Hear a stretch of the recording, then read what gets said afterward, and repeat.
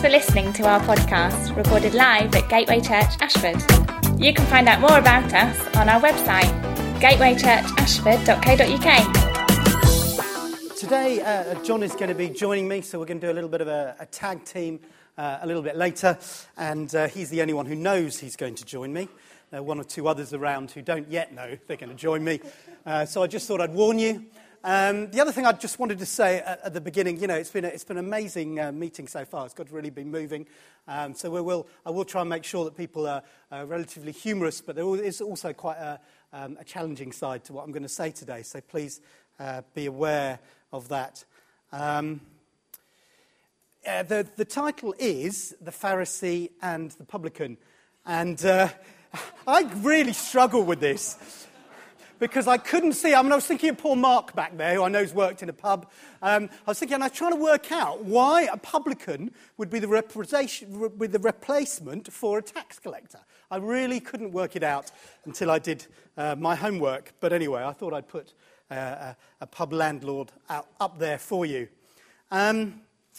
Maybe just to start, let's give a little bit of context to the passage which is in Luke. The author of the Gospel, Luke, wrote both Acts and the Gospel Luke around 60 AD. He was a Gentile, but he was looking at the Jewish context from outside, rather as we are. We look at the Jewish first century context from outside. And he focused on the power of the Gospels on individuals.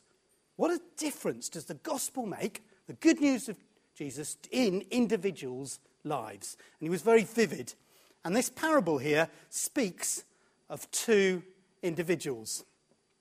Now, we're going to do a little bit of a dramatic reading, and one or two are going to be involved in a minute. Just thought I'd warm you up a little bit and warn one or two. You know who I pick on if people don't volunteer. So it may well be you. And the reason I'm going to do that is because in the book From Bethlehem to Patmos, which is by Paul Bennett, who talks about the context of the Gospels, he says this: Aramaic scholars believe that many of Jesus' teachings were delivered originally in poetic or easily memorable forms. In other words, they were done so that people could remember them. If you like, they were done as a kind of adult nursery rhyme, so that you'd remember about the tax collector and the Pharisee.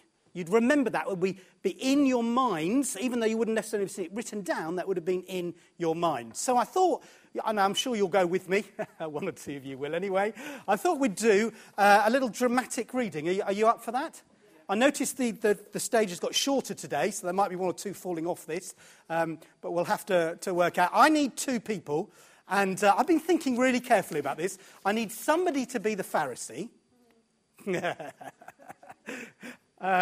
Lovely. Thank you, John. Wonderful. You do typecast a little bit. I apologise, but you do a little bit. I don't know if you'd like to come up here. Okay. All you have to say is the bit in orange. And then I need a dramatic tax collector. It's amazing how people get silent. Thank you, Mr. Bree. You're fantastic. Wonderful. Okay. We need a dramatic a tax collector. Honestly, you don't have much to say. If you'd like to stand about there, I'm just going to move slightly off stage because, of course, you're the centre stage. And we will read Luke 18, verses 9 to 14. So it says this: He told this parable to some who trusted in themselves. Luke 18, verses 9 to 14. He told this parable to some who trusted in themselves that they were righteous and treated others with contempt. Two men went into the temple to pray. Wait a minute. We boo when we hear the Pharisee. Or do we boo when we hear the tax? I'm not sure. Should we boo them both? Okay. So we're allowed to boo in church, aren't we? Good. Okay. So where was I? Two men went into the temple to pray. One, a Pharisee. And one, oh yes, and the other, a tax collector. Okay, we're kind of getting into it. The Pharisee, standing by himself, interesting, all by himself. The Pharisee, standing by himself, prayed thus: God, I thank you that I'm not like other men. Ooh. Extortioners, unjust, adulterers, or even this tax twice a week, and I give tithes of all that I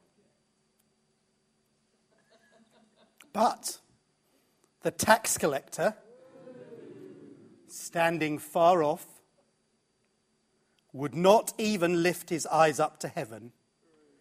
This is the dramatic bit. Ready?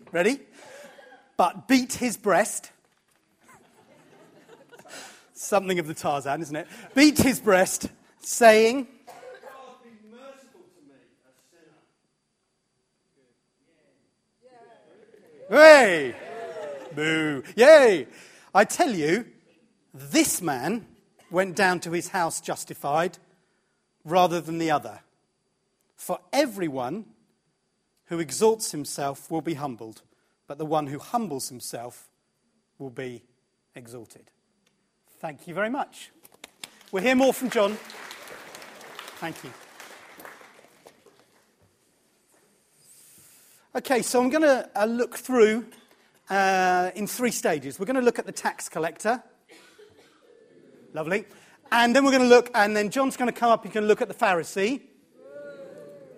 Okay. And then I'm just going to look at that last phrase, which is the one that's really struck me. For everyone who exalts himself will be humbled, but the one who humbles himself will be exalted. So, what did the tax collector represent? Still, I'm not going to get through it all, am I? What did the tax collector represent in that day? In first century Jewish Palestine, what did the tax collector actually represent? Well, Michael Wilcox, talking about Zacchaeus, the tax collector, remember Zacchaeus, he said this, and I think I've mentioned this before, but I think it's a really nice little summary. He said he was a capitalist, he was a collaborator, and he was a crook. Okay? Tax collectors, who may, even in this day of age, not be our favourite of people, if we're honest, tax collectors were Jews who collaborated with the Romans to collect taxes. So they were collaborators. They collaborated with the Romans, the occupying army. They were hugely disliked because of that. I was going to, when I was researching this, I thought I'd research the collaborators and how they were treated after the Nazis left mainland Europe. You know the pictures of the collaborators. And so I went on the internet. I thought I'd find you a picture of what they did to the collaborators, just to give that sense of how much they were disliked. And the pictures were awful.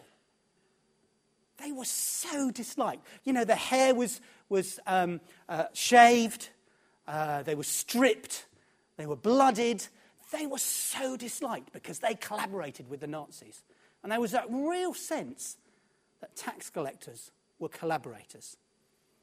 A real sense that they were hated, and many would say, rightly so. They were the most hated part of society. Mark 2 verse 16 says this, and the scribes of the Pharisees, when they saw that he, Jesus, was eating with sinners and tax collectors, said to his disciples, why does he eat with tax collectors and sinners? They were looked down upon in society. Them. It was those over there, those we really don't like. And we've got a really good reason for not liking them.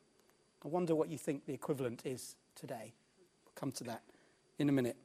Interestingly, even Jesus was not polite about tax collectors. It wasn't just the Pharisees and the people of the day. Matthew 5 verse 46, Jesus said, for if you love those who love you, what reward do you have in that? Even the tax collectors do that.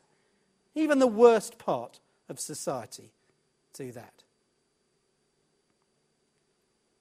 He was a part of society that people disliked most.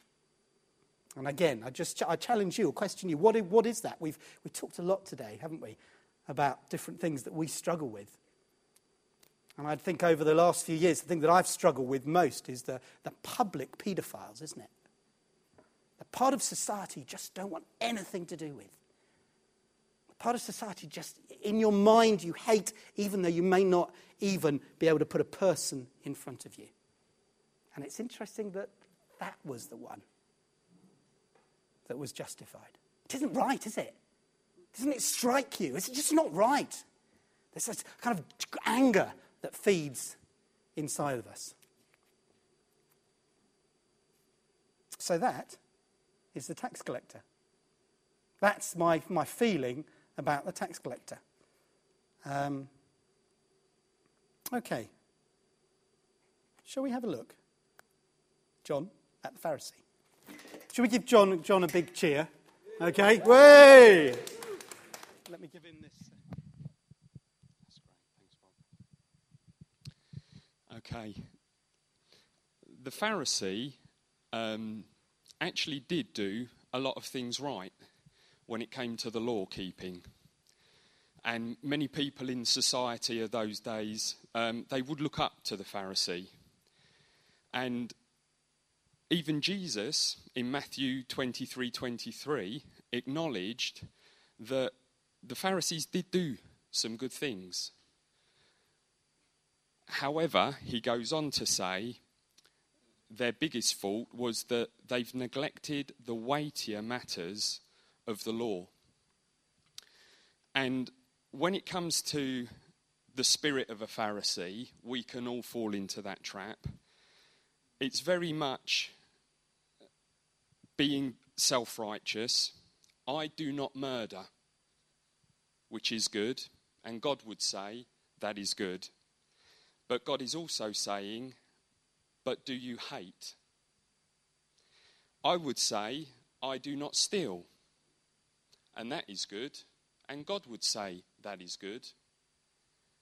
But God would also ask me, do you covet? I would say, I do not commit adultery, and that is good, and God would say that is good. But God would also ask us, do we have lust in our hearts? The law is the true measure of how we are. It does show us how well we're doing in areas, and the Pharisees did become very proud of that, and equally we can fall into that trap as well. But what is beautiful about the law is that it points us to who we need all the time. It points us to Jesus Christ, because no matter how well we do, we all fall short of the glory.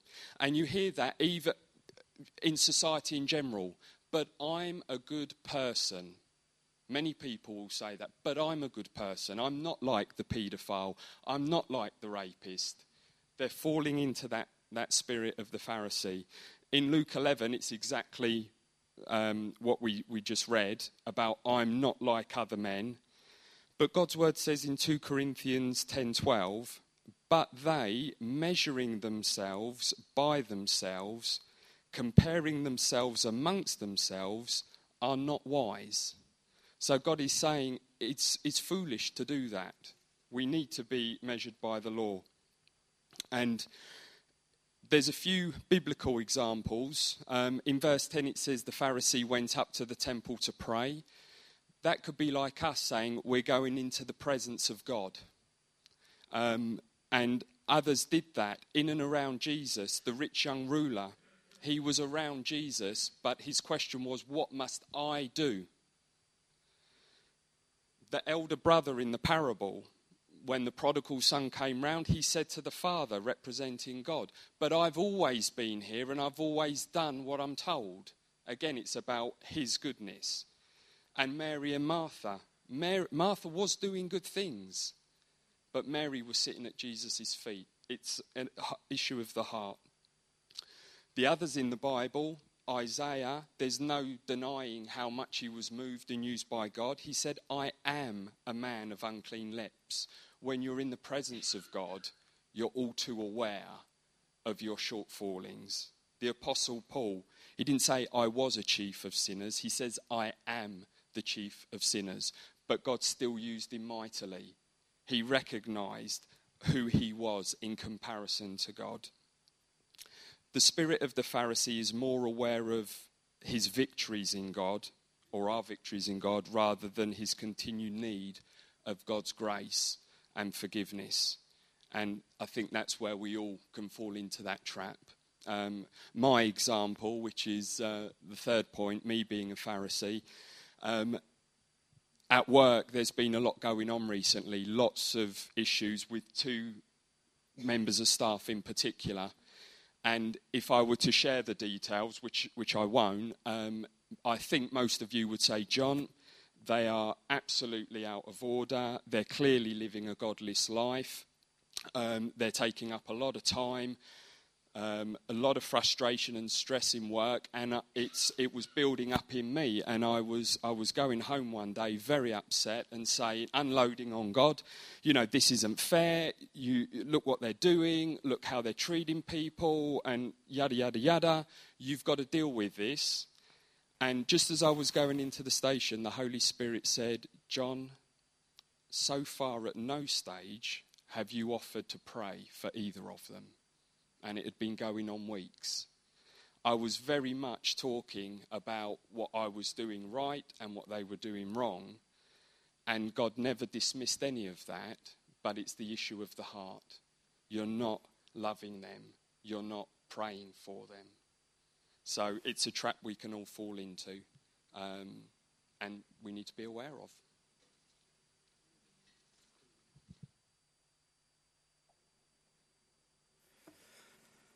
Thanks, John. Don't worry, I'll get you back. You'll be back up here. It's a real challenge, isn't it, when you look at the Pharisee as a godly man in a lot of ways, and you look at the tax collector in the most hated of society, and you get to the stage where you think, God, are you really going to forgive the tax collector? Are you really going to do that? Are you really going to do that? And that I think is my heart today, that I think John has talked about us a little bit, hasn't it, as being that slightly pharisaical sometimes in our hearts. We have that gentle looking down, and we do the right thing. But actually there's a depth, I think, that God wants us to understand about how much he forgives us. Do you know what? One of the things that really bugs me about the tax collector is this.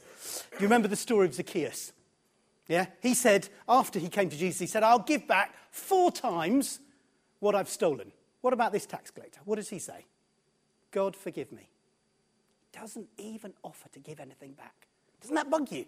He's stolen all that stuff, doesn't even offer to give it back. And who is justified? God justifies the tax collector. There's a sense of injustice in the whole thing, isn't there? There's a sense of injustice that I think we feel. Okay. As we get that sense of injustice and we look at ourselves and we look at the tax collector, how do we end up with this last part? How does this challenge us? Which says, for I tell you this, that this man went to his house justified rather than the other. For everyone who exalts himself will be humbled, but the one who humbles himself will be exalted. How can we be those who humble ourselves? How can we be those who genuinely don't look down on others, but are genuinely humble? What do we do? Is it a physical thing? What do we have to do? And I have 2 things, and it's amazing if you look at John's week and you look at my week. I can't say very much about mine, but the difficulties we've gone through and the challenges very much mirror the next part of what I'm going to say, and also some of the elements in the tax collector. And I want to challenge us in terms of forgiveness. What does real forgiveness mean? That's what I want to challenge us. Forgiving those who sin against you. I don't know if you've watched the film The Railway Man. Anybody watch that? It's an amazingly powerful film of a man who went to, in the Second World War, he was in a Japanese concentration camp. He was treated abominably by particular Japanese people. He really was treated bad. He was beaten. He was put in self-contained for a number of times. And then got married after the war. And he was just reliving it. He just hadn't got over what happened to him. And then his wife encouraged him to go back to the place where it all happened in Thailand. Encouraged him to go back there. And he actually ended up meeting one of the people who gave him all those punishments, who persecuted him, who made him suffer, who beat him, who humiliated him. And that was a really poignant moment when he got cross. And he said, right, I'm going to do the same to you. I'm going to throw you in here. I'm going to do this to you. I'm going to punish you like I suffered. And then he's just sitting there and he's wondering that actually he's perpetrating the hatred. And what he actually needs to do is to come to some resolution of forgiveness. And he actually needs to not just say, I forgive you, but he needs to walk in that. And it's a very powerful part of the film when he does that. Do you know when Jesus died on the cross, he died for you and for me. He died for our sins, didn't he? We may not feel that we're rapists or paedophiles. We may not have done anything particularly dramatic, but actually we've all fallen short of the glory of God. None of us deserves an eternity with him. None of us. However long we've lived, whatever we've done, however good we've been, none of us deserves that. What we deserve is eternity without God. And actually when Jesus went to the cross, when he died for our sins. He forgave us. In his pain, he forgave us our sins. Everything. We didn't deserve that. We should not have been forgiven. But we were forgiven at that time by Jesus' death and his resurrection. And actually because of that, that changes our hearts. It changes our minds. It changes our motivations.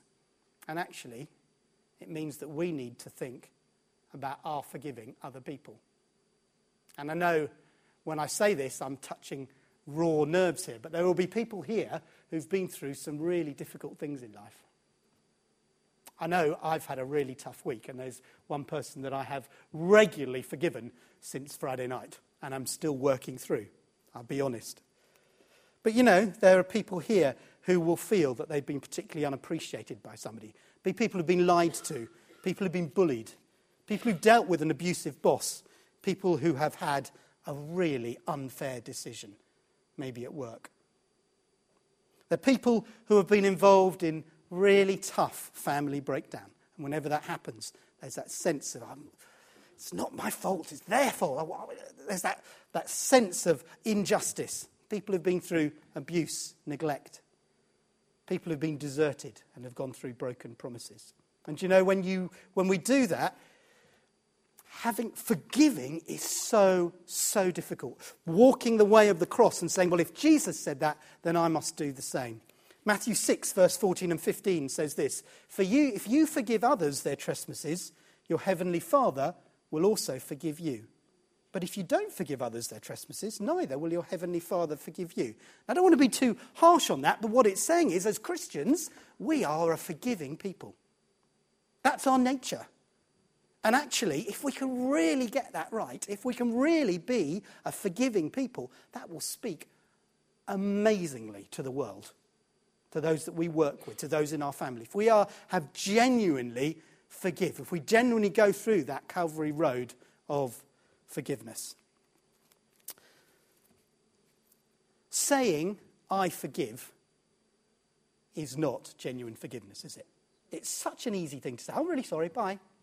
And then, no. Saying, I forgive, then needs action. And I've got a little phrase here, and I wonder if this will help some of you. This is not forgiveness. Saying, I forgive, but reminding the person about what they did in a discussion or argument is not forgiveness, is it? That's not forgiveness. When God forgave us at the cross, he did not treat us as our sins deserve, but truly forgave us completely and now treats us in a completely different way. So when we forgive, we should not hold the sin against them. But in a way, it doesn't mean we completely forget. You know that phrase, forgive and forget? I struggle with that. Because actually we do remember, but we try and treat that person as if that never happened. We try to treat them with kindness and with grace and with love. We may not end up being their best friend. But we should not be at the place wherever we see them, we think, just you wait until I get my hands on you. I want to see the justice of God on you. No, we want to say, we want to bless you. We want to see the best for you. And that is hard. Do you know, the way I read Scripture, I don't think forgiveness and forgiving others is an option. I think it's a command. And I think it is powerful. In our word, it is so powerful. You can all think of times in recent history where the power of forgiveness has made such a difference.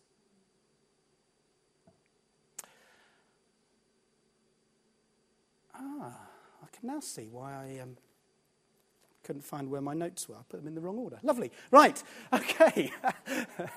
I won't go back to the tax collector. Forgiveness is painful.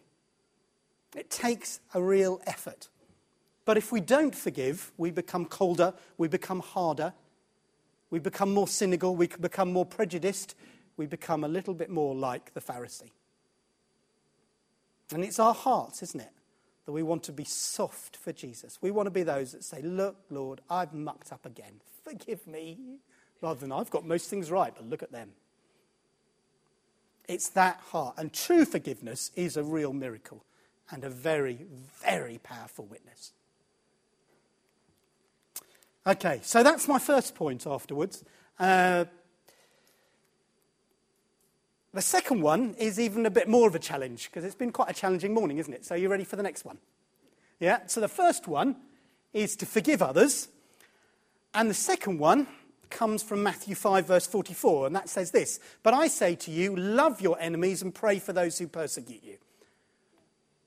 And that's getting tougher again, isn't it? It's not just saying, okay, I forgive you, I'll try and be really pleasant when you're around, I'll do my very best, but it's also saying, now pray for those who persecute you. And I have to say, there are one or two people, and this is how I feel like praying for them. Lord, let them get what they deserve. Yeah? Fire and brimstone. The judgment is the Lord's, and he's better in it than me.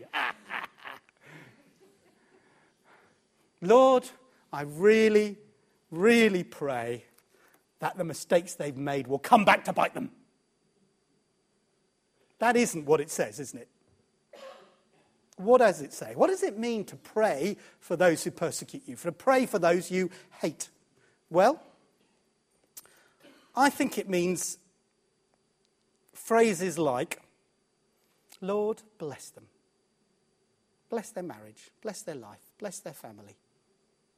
I may not feel like it, but Lord, bless them. I may still have to forgive them regularly, but Lord, bless them where they go. Lord, may they find you. May they find the joy of salvation if they don't already. But will you do good to them, even if it hurts? Do you know, it is amazing. It's an amazing privilege to preach, and I really appreciate the opportunities that I have, but it is amazing that God puts you through the ringer sometimes. And it has been one of those weeks where I have just gone up and down. And forgiveness has been something that I've really, I'm walking with, as I say. But I want to encourage you, because if God's put me through that, and if God has encouraged me, for us to be people who ask God for forgiveness, like that tax collector, but also that power of forgiveness to others. That the gospel will go out and they will see us as a forgiving people. One that can bring restoration and hope and peace. One that is not cynical and hard, but one that has the grace of God. And forgiveness isn't easy, and nor is praying for those who persecute us. And in his grace and in his mercy, through the cross, like the tax collector, despite the fact that we don't deserve it, he will lift us up. He will lift us up.